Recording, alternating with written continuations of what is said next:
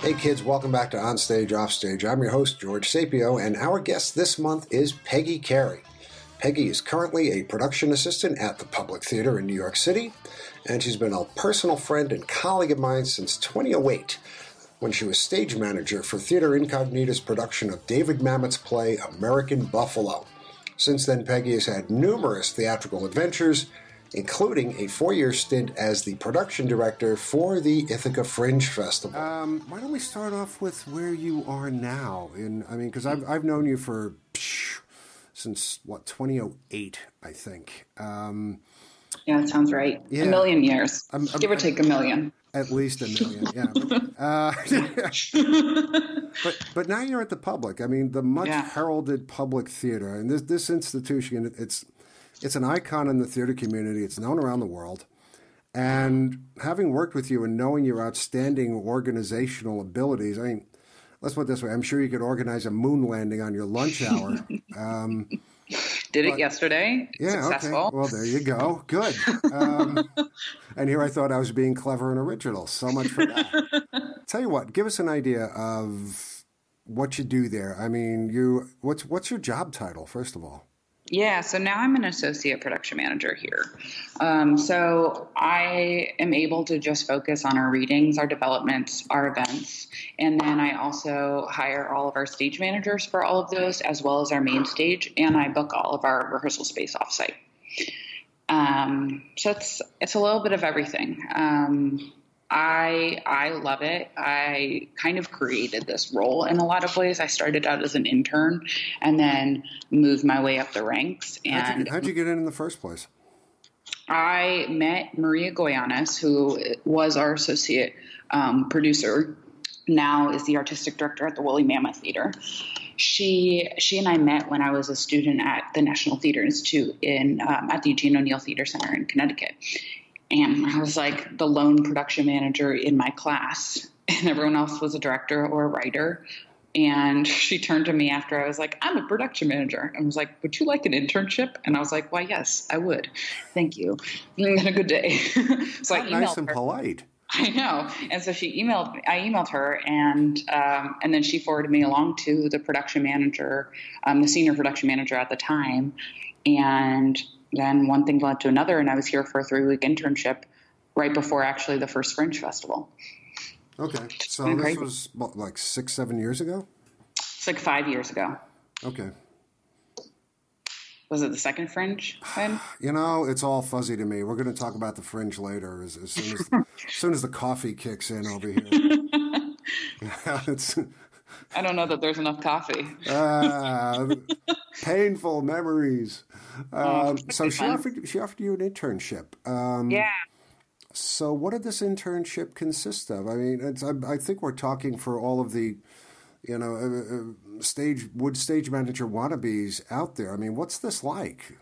Yeah, so I did a 3-week internship in production management, actually, and worked with the production management department on anything that really came their way. So I was doing anything from helping to load in a reading to setting up tech tables for one of the many shows we're doing, to reorganizing our offsite rehearsal space document. So I did a little bit, honestly, of what I'm doing now, which is kind of cool, and worked on some projects as readings that ended up being main stages when I came back to work full time, which was pretty exciting.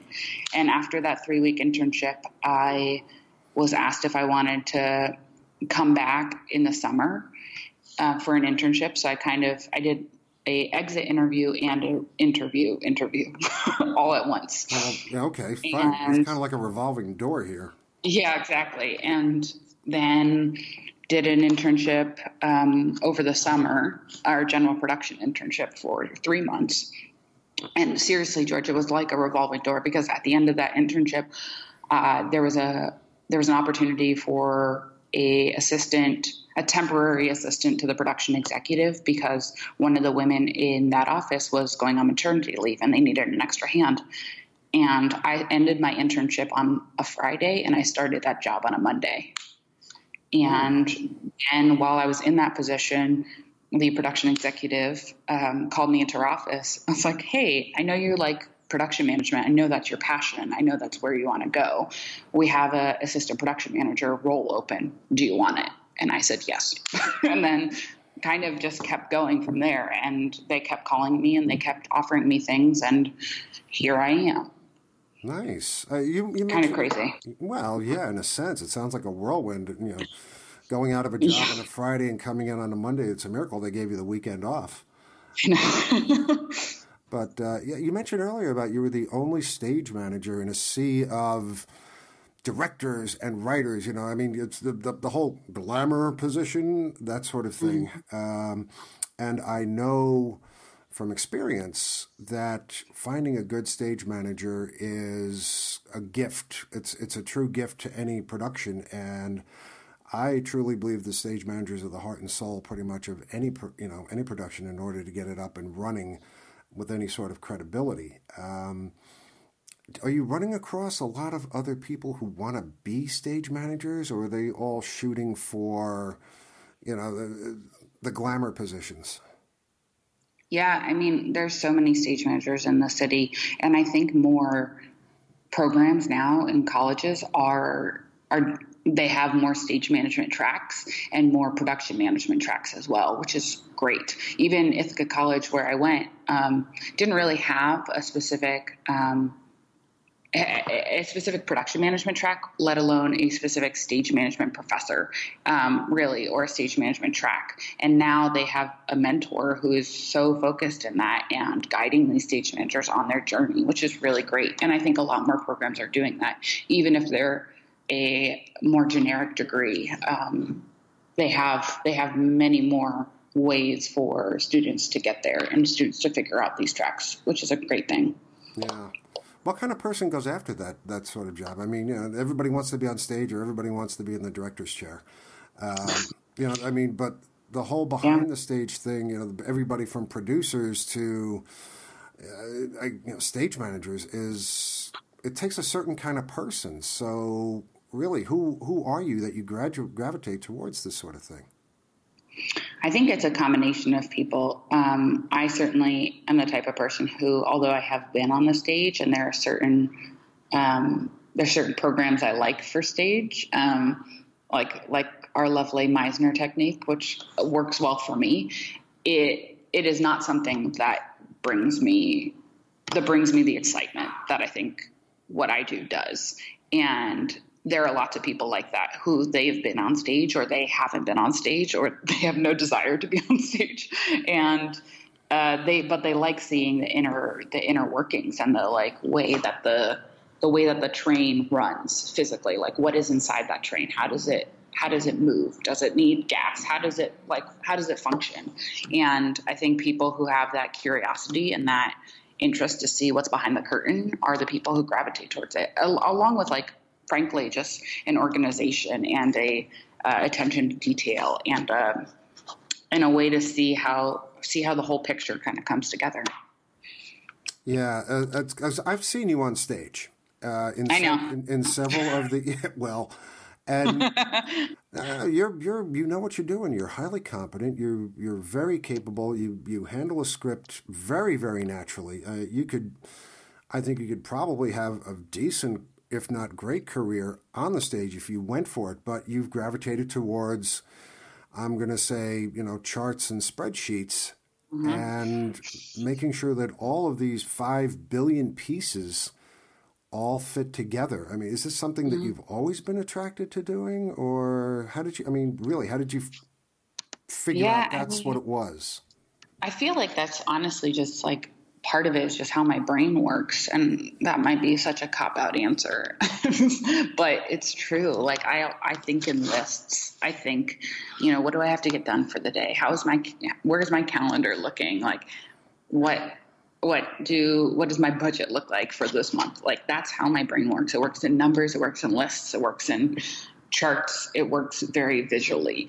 And something about acting was just although creative, didn't excite that part of the brain, I think, which was just a bummer. and when you miss the thing that sparks you joy, then why continue doing it, And when I was little, acting was really the only thing that there was. I grew up originally before Ithaca, lived in New Jersey for about 10 years, and the first 10 years of my life. And acting was the only thing that I really could do with their small theater company, their community theater company. And so I acted for a few years. And when I moved to Ithaca, I also was acting in my musicals and plays in middle school, and then really high school, and being part of, honestly, being part of the Actors Workshop and noticing like, hey, there's a need for this person who is putting all the parts together and keeping an eye on all of these moving pieces. And that's not a role that's currently filled. So how can I help? And does that excite me more? And once I started doing it, I was like, oh yeah, that does excite me more. And I am good at it. So why don't I continue doing it? Okay, it sounds just like you fell into it. I know from taking the same Meisner course that when it came time for showcases, hello world. there was this overwhelming sense of panic. Who are we going to get to make sure this thing doesn't crash and burn? Because all the students are concentrated on A, not losing their lines, and B, not falling off the stage. And it's literally herding cats, except cats are warm and fluffy, and actors, you don't want to touch them very much. I don't know. Cats can be like that sometimes too. I hate cats. Okay, we're going to disagree on that. And I was going somewhere with this, but Meisner. It's this whole acting technique. Has anything that you learned in that class? All right, and this is a sandbag question. Assisted you later on because everybody thinks it's just repetition. Oh yeah, no. Right. I mean, it's so much. I mean, it's an acting class, but I think, and we always say in it, like, this is not therapy. This is a class. This is an acting class. If you need therapy, go out and get therapy. But it is a form of it for sure. And I think also it is just honestly gives you language to be able to communicate better. And communicate better about how you're feeling, and be more in tune with yourself and be more in tune with others. And that's like really what it's given me, is being able to look at, one of our line producers, or being able to look at, the company manager I work with very often and say like, hey, you look down today. Are you okay? Do you need something? Or like, hey, I noticed that this didn't go out on the time it wanted to go out on. Like, is everything okay with you? Can I help with anything? And just being able to word things in a way that is more just based on the observation, which is really what Meisner is coming back to. It's not judgment. It's not being rude about it. It's just coming back to the observation and saying like, hey, you look blank. How can I help? Or, you're making me feel a little defensive, and I don't like that. So let's talk about that and figure out how we can communicate better so that I don't feel defensive and you don't feel like you have to defend yourself. And production management is all about communication. I communicate with artists. I communicate with directors. I communicate with our staff. And in order to do my job effectively, I have to be able to communicate with them well. And even if they're not communicating well to me, like, I have to be able to hold my own and be able to say like, yeah, I totally hear you. And that really sucks, but let's get through this together. And how can I help next time so that we don't have to have this conversation where you're yelling at me or where you feel like I did something wrong and I'm feeling defensive. So how do we go forward from here? It's not easy. It's yeah. I remember I do remember taking 4 semesters of the class, and I think I'm one of the most upfront people that I know. I know what I want to say, and I know that I'm usually almost always prepared to say it. But learning to be that honest on the spot like that is a challenge. And it's always been in the back of my head. Now that I've got that talent under my belt, so to speak, I wonder if it's definitely adversely served me in a couple of times where I just shot back at somebody well, I'm being honest, but perhaps the way I said it is not the best way to grease the wheels and make this project happen. And would you please stop crying? Please stop. Listen to me. Well, there's a finesse. There's a finesse sometimes. That's hard. You have what I call is like my inside voice and my outside voice. I know. I can't separate them sometimes. My inside voice can sometimes feel like my outside voice is like, I hear you. I hear you so much. I understand. I'm hearing you too much. I'm hearing you so well right now. Yes. And I get it. And I get it 100%. What can I do? Nothing? Great. Love that. Keep yelling, please. I love it. Oh, Lord. We met, as I said earlier, like somewhere around 2008, where you were the stage manager for Theater Incognita in Ithaca, inaugural production, actually, of American Buffalo. Yeah. David Mamet. Yeah. And that was an experience I'm sure I will never forget for many different reasons. But you struck me as being very young at that point, and I think you were about 15 or something like that. Yeah. Not to give your age away, but too bad about that. Spoiler. Yeah, well, whatever. But I'm wondering what... Don't worry, I'm in New York. We have sirens. Okay. We love it. I thought the war was on for something. Ready to run and get a gas mask and duck and cover. There's no quiet conversation in New York. No, that's true. That's true. Yeah. Lord. So tell me about that. I mean, was that your first semi-professional stage managing gig? Had you done anything before that? And what was it like?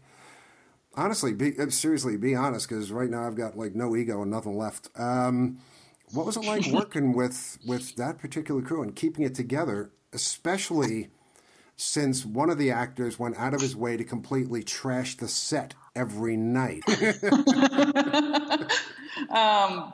I mean, honestly, it was one of my first experiences. I had done a bit with the Actors Workshop before then, and I had done a little bit of stage management at my high school, but not much. So that was really like more of a professional based experience for me, and one of my first, if not the first.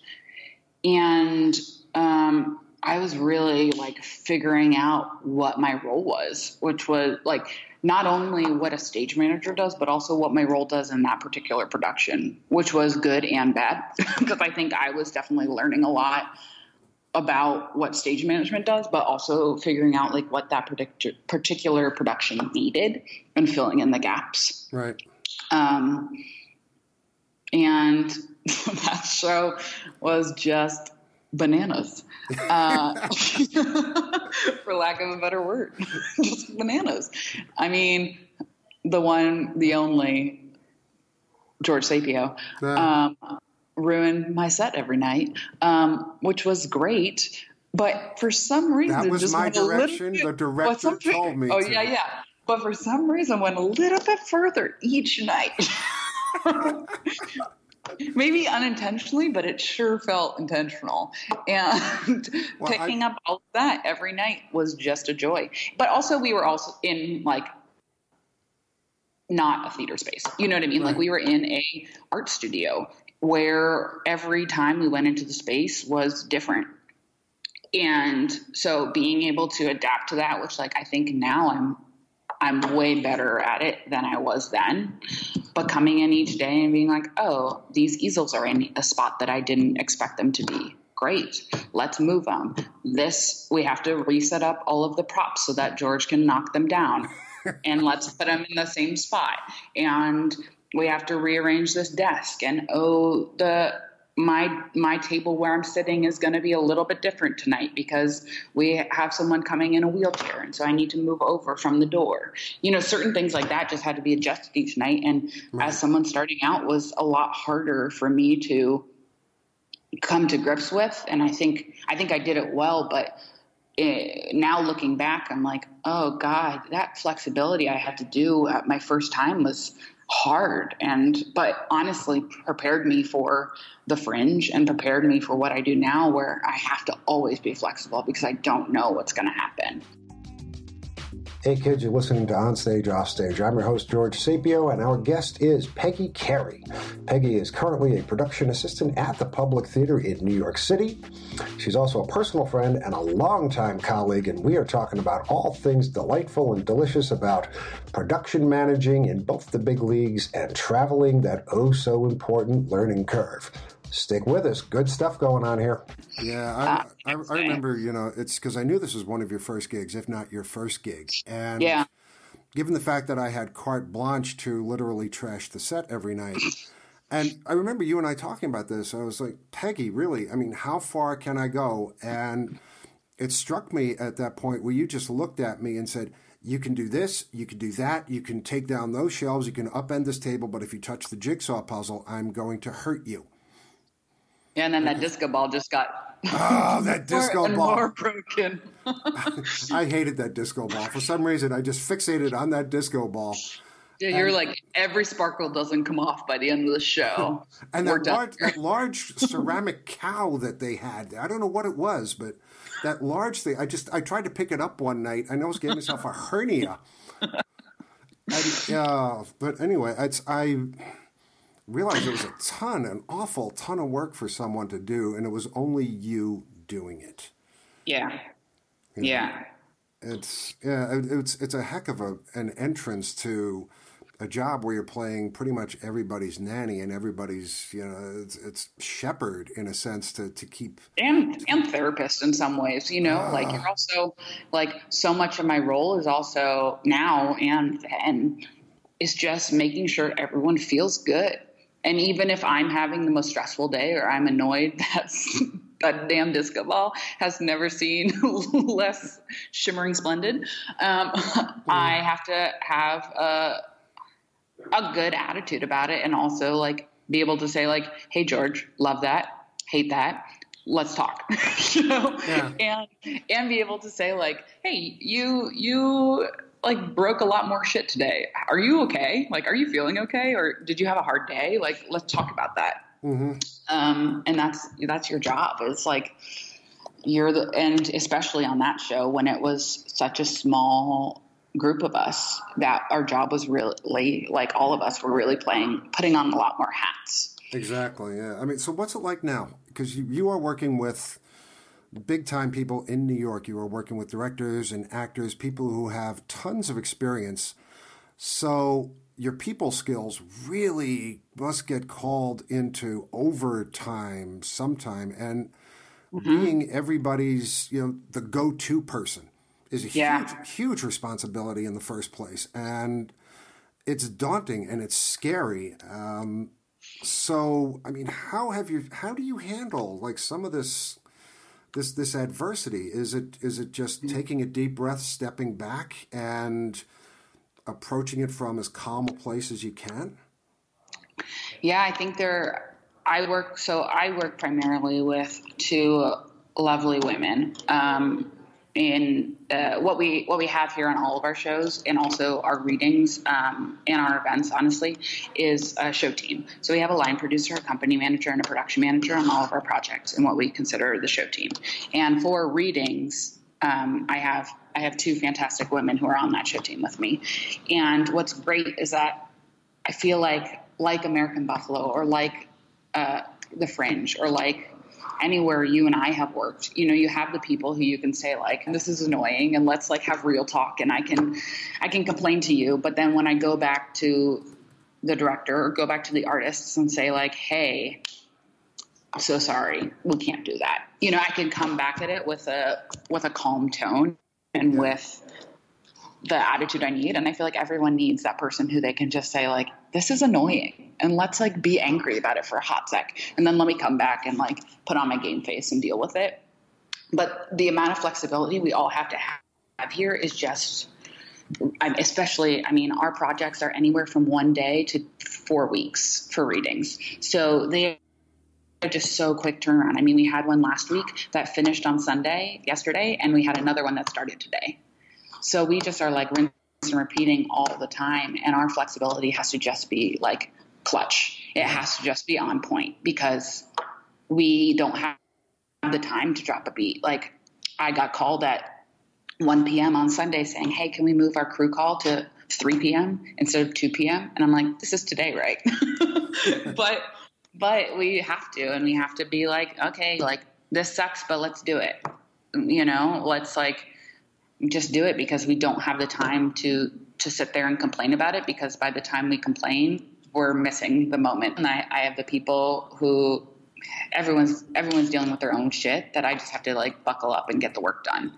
And it's important to have those two sets of people, because I think if I didn't have my support system, being my friends, my family, the people I trust here at work, my boyfriend, I would just be complaining to everyone all the time. But I have those people so that I can put my game face on when I need to. Yeah, I think a support system is absolutely critical, especially something like that. Is it safe to say you have a 7-day work week? Usually 5 or 6. We try really hard here to have at least 1 day off a week. So whether that always happens, but usually we try and work 6 days. Sometimes on the rare occasion, we have 5-day weeks. And next week I will have a 5-day week, which I'm very excited about. Or this week, actually. This week I have it. Oh, yes. So excited, because my birthday is coming up, so I am taking that weekend for myself. Yeah. I remember, because you always did the Fringe during your birthday. I know. Yeah. And now I don't have it, so I got a vacation weekend. Yay, finally. I know. So we've mentioned the Fringe about 40 times already, and the audience is going, what Fringe? What are they talking about? The short-lived but eminently enjoyable Ithaca Fringe Festival, which I think started in 2013 and went to 2016 or 2014. I don't know. I was only the artistic director. Honestly, I think we had 3 years of it. 4. 4? 4. Great. I blocked one of them out. You blocked one of them out. Probably the train track. Oh, Lord. But that was a completely different animal, I think, from probably a lot of the other things that you had done, because you were in charge of all the mechanicals, all the nuts and bolts. I was putting things together at one level, and I relied on you implicitly, and I think I was almost in tears a couple of times. And you just sorted everything out. You had the schedule done. You managed the venues. This was a 24/7 deal for 5-6 days, including tech.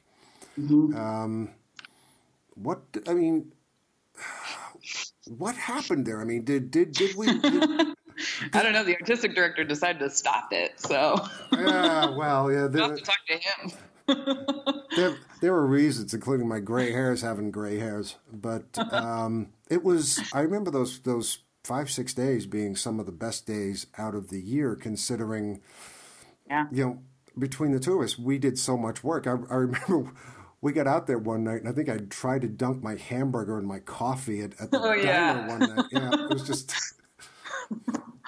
But it's fine. Putting all of that together, the details were just so incredible. It's have you had anything like that since? I think what was great about that is that, frankly, like, you and I just get along so well, and we trust each other to do our jobs really well, and I think that's something that anywhere you work is so rare to find, like I'm trusted a lot with what I do here, but not in the same way. And because our team was just much smaller. And also, you and I have such a long relationship of friendship, and you seeing me work and us, and also it being just such a passion project for both of us. Like Right. that trust was just incredible, that I would be like, yeah, George, you do what you think and I will follow it. And you were the same way with me. And that made it so worth it, because I knew that whatever I said, you would not go back and say, actually, don't worry, I will save the day. You would just be like, oh, what did Peggy say? Great. We're done here. Why are we having a second conversation then? Yeah, no, we made up a remarkable team. Yeah. And I know from directing and producing that if you don't have somebody you can absolutely rely on, and I've been fortunate not only to have you by my side, but to have a couple of other outstanding stage managers that, like as I said earlier, it's the best gift you can possibly wish for, to have somebody who knows what the hell is going on and knows how to handle it. And knows how to talk with you about it in a way that doesn't ever feel shitty, and it doesn't ever feel like work. And I think what was great is at the Fringe, although so many hours, and at moments I was like, this sucks, and do I want to do this again? Like the next year would come around and I'd be like, of course I do. And that's exciting. And that's like so wonderful. Yeah. And I will say, like, not common. It's not common to be like, oh, I just worked like 8 million hours and maybe had like 20 burritos more than I should have. But I still want to do it again. Yeah. Dude, man, the burrito fund and the drink fund were high. Oh, Lordy, yeah. But it was so worth it, and so exciting, and it never felt like you took advantage of my time, and I always felt so valued and so appreciated in a way that is really beautiful and like not common for technical people, to be honest, which is sad. Yeah, I know, because I've heard so many horror stories, about things that have happened in other productions where people just they could have just gotten together and gotten along, but nobody stopped to think and nobody stopped to consider. Think about those 4 years and how many acts we produced. And I just had Michael Burgos on the show. Ugh, I love Michael Burgos. He's still touring with that show. This is 4 years. Amazing. This is like 6 years later. That's incredible. I spoke to him in Hawaii. Yes. Living the dream. Yeah, and then that day that Alan Clark and his 17 people. Oh my God! And they all came in at the one day. And on one bus. Yeah. And we spent 4 hours putting them up in different places, and again, it was moments like that and shows like that made this ridiculous profession of theater. When are you going to get a real job and become a real person and stop eating ramen noodles and Pop-Tarts? Worth it.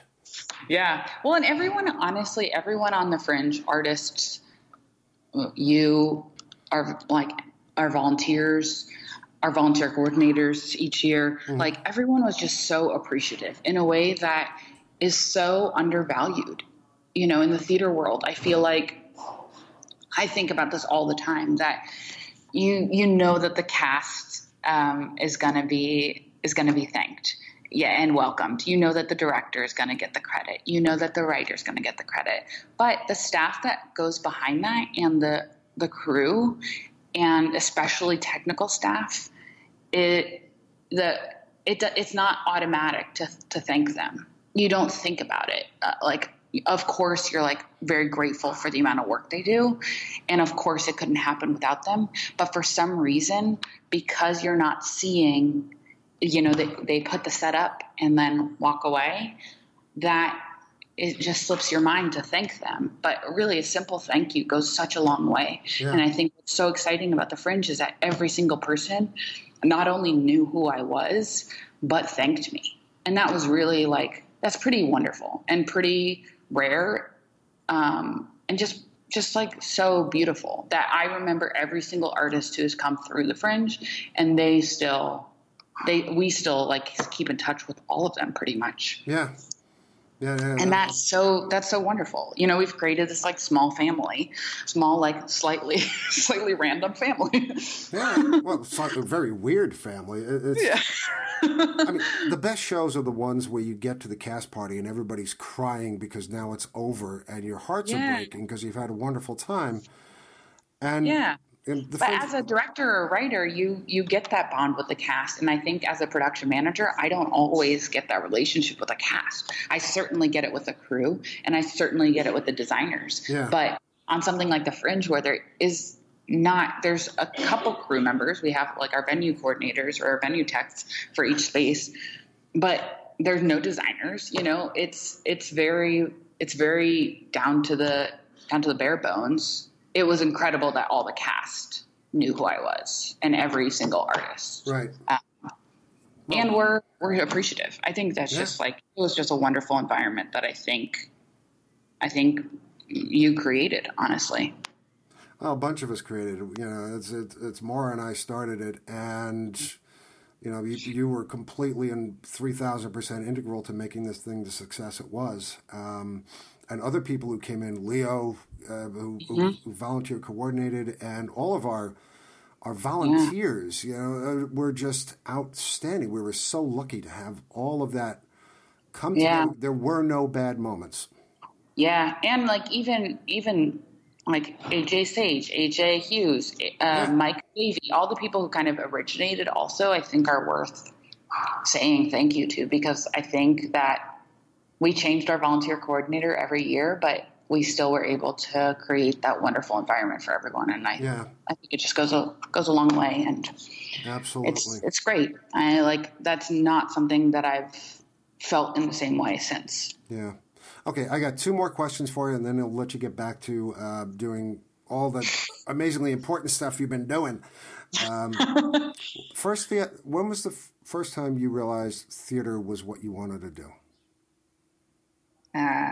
Third grade. I was in Bye Bye Birdie, and I had one line, and I cannot remember what it was. I feel like it was about grapefruits. Okay. And I remember being on stage with my friend, and we were having like a fake dialogue that wasn't scripted at all. And like a fake parent, and the exhilaration after that show and having my parents in the audience at every show was just, it was just great. And I realized like that community experience and like a shared passion for something, that's frankly a hobby, is that when it could be a career, I was hooked. Yeah. It's you take a big chance going into theater because there's, you know, nothing. There's no safety net and just a lot of tight wires. Yeah. Yeah. Okay. Last one. What is there that you want to do with your career you haven't done yet? What would be that? Jesus. What? I said, "Oh Jesus." Yeah. Really. Come on. Hit me with the hard ones, man. I